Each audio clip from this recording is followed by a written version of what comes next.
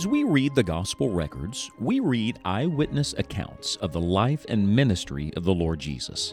In a sense, the Gospels are just the beginning of Christ's work. The adventure continues in the book of Acts. In this study with Scott Pauley, we consider the continuing work of Christ through the Holy Spirit, who works through the apostles and the New Testament church. Now, let's get in on the adventure.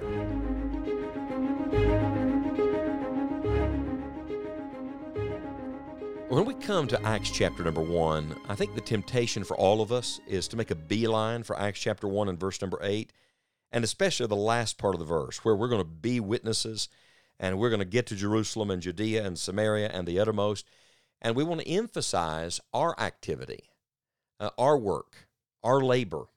But please don't miss the context of Acts chapter number 1, because the adventure continues not through what we can accomplish, but rather through what Christ is accomplishing in and through his people. That's why the Lord's first word to the disciples, the great command here on the verge of the ascension, was not do, it was wait.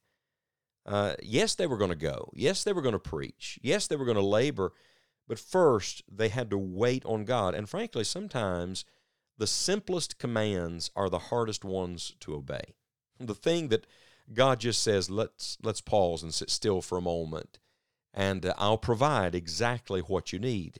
That's the context of what's going on in Acts chapter 1. In fact, in our last study, I said to you that it begins with waiting. Well, today we add something to this adventure. Not only were those disciples called on, and we are called on to wait, but secondly, we are called on to believe. A waiting people must be a believing people. Our waiting is rooted in faith. Now remember, he says to them, wait, and then in verse number 9 it says, and when he had spoken these things, while they beheld, he was taken up, and a cloud received him, please don't miss this phrase, out of their sight. Remember, faith is the substance of things hoped for, the evidence of things, what? Not seen. We walk by faith and not by, what? Sight. So, suddenly Christ is received out of their sight, and while they looked steadfastly toward heaven as he went up, behold, two men stood by them in white apparel, which also said, Ye men of Galilee, why stand ye gazing up into heaven? This same Jesus, which is taken up from you into heaven, shall so come in like manner as ye have seen him go into heaven. Then returned they unto Jerusalem from the mount called Olivet, which is from Jerusalem a Sabbath day's journey. Do you ever wonder why Jesus had to be removed from their sight? I mean, now they see him, now they don't. Why is that? Because if you're going to see God at work, you must see him at work through the eyes of faith. It's not through what we can accomplish or reason through or visibly, tangibly lay hold on, but rather it is through faith. Remember, Hebrews 11, verse 6, says that he that cometh to God must believe that he is, and that he's a rewarder of them that diligently seek him. I think one of the great dangers is that we can be unbelieving believers. We've believed on Christ for salvation, but we're not believing him for today. We trust him to keep us out of hell, which we've never seen, but we can't trust him to help us deal with the enemy staring us in the face. We've put our confidence in God for heaven someday, but we're not trusting him for here today. And so what is the Lord Jesus teaching these disciples? He's teaching them something about waiting on him in faith, believing the promise when they cannot see him. When he is not in their presence physically, when they cannot reach out and touch him, when they cannot audibly hear the voice that they've heard for the last 3.5 years, they must still choose to believe God and to trust the Lord. John would write in 1 John that this is the victory that overcometh the world, even our faith. In the words of Jesus in Mark 11:22, have faith in God. I don't know what you're dealing with today, but I know this, the victory comes through faith. The power comes through faith.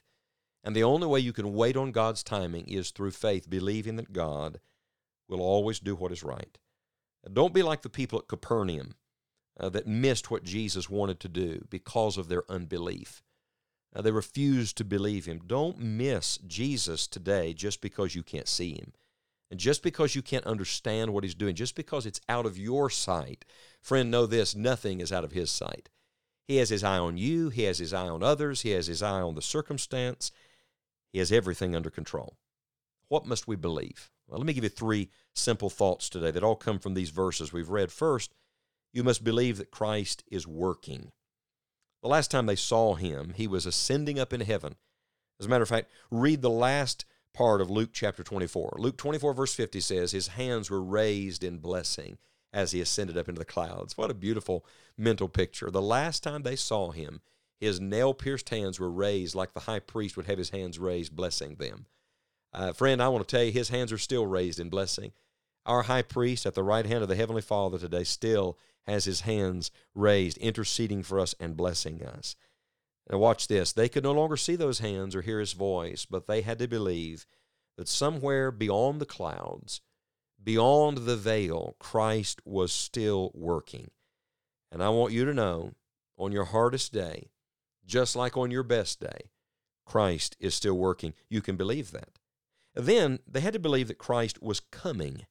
In verse 9 and 10, he's working, but in verse number 11, the angels show up and say, this same Jesus shall so come in like manner as you've seen him go into heaven. So now we move from their present circumstance to their future. There's more to come.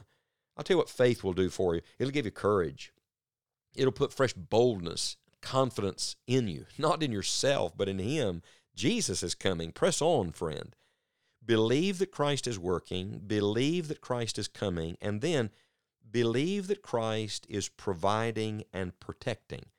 Because when you come to verse number 12, they return to Jerusalem. They didn't stay outside of town. They didn't stay in the safe place.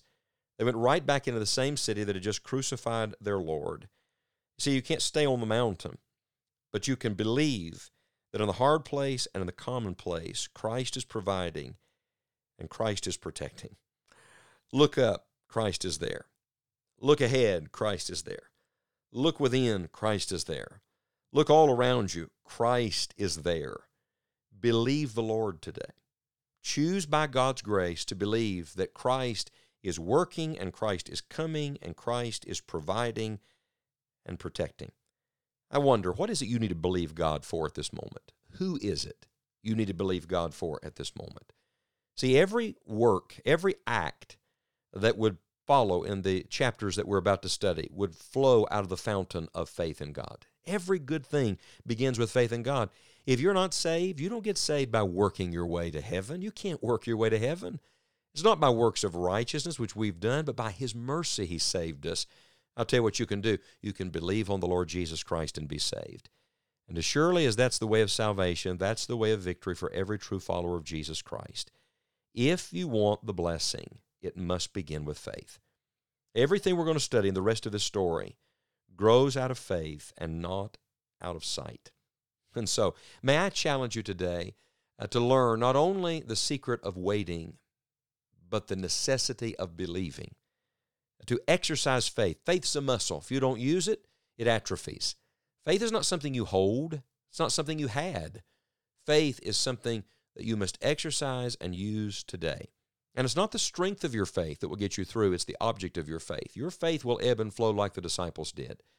Your faith will at times be weaker than at others, but your God is always strong, and you can believe him.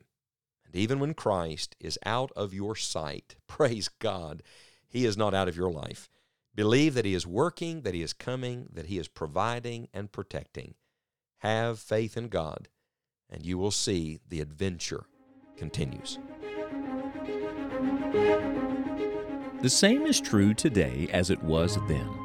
The Lord is at work in this world through his Holy Spirit, drawing people to himself.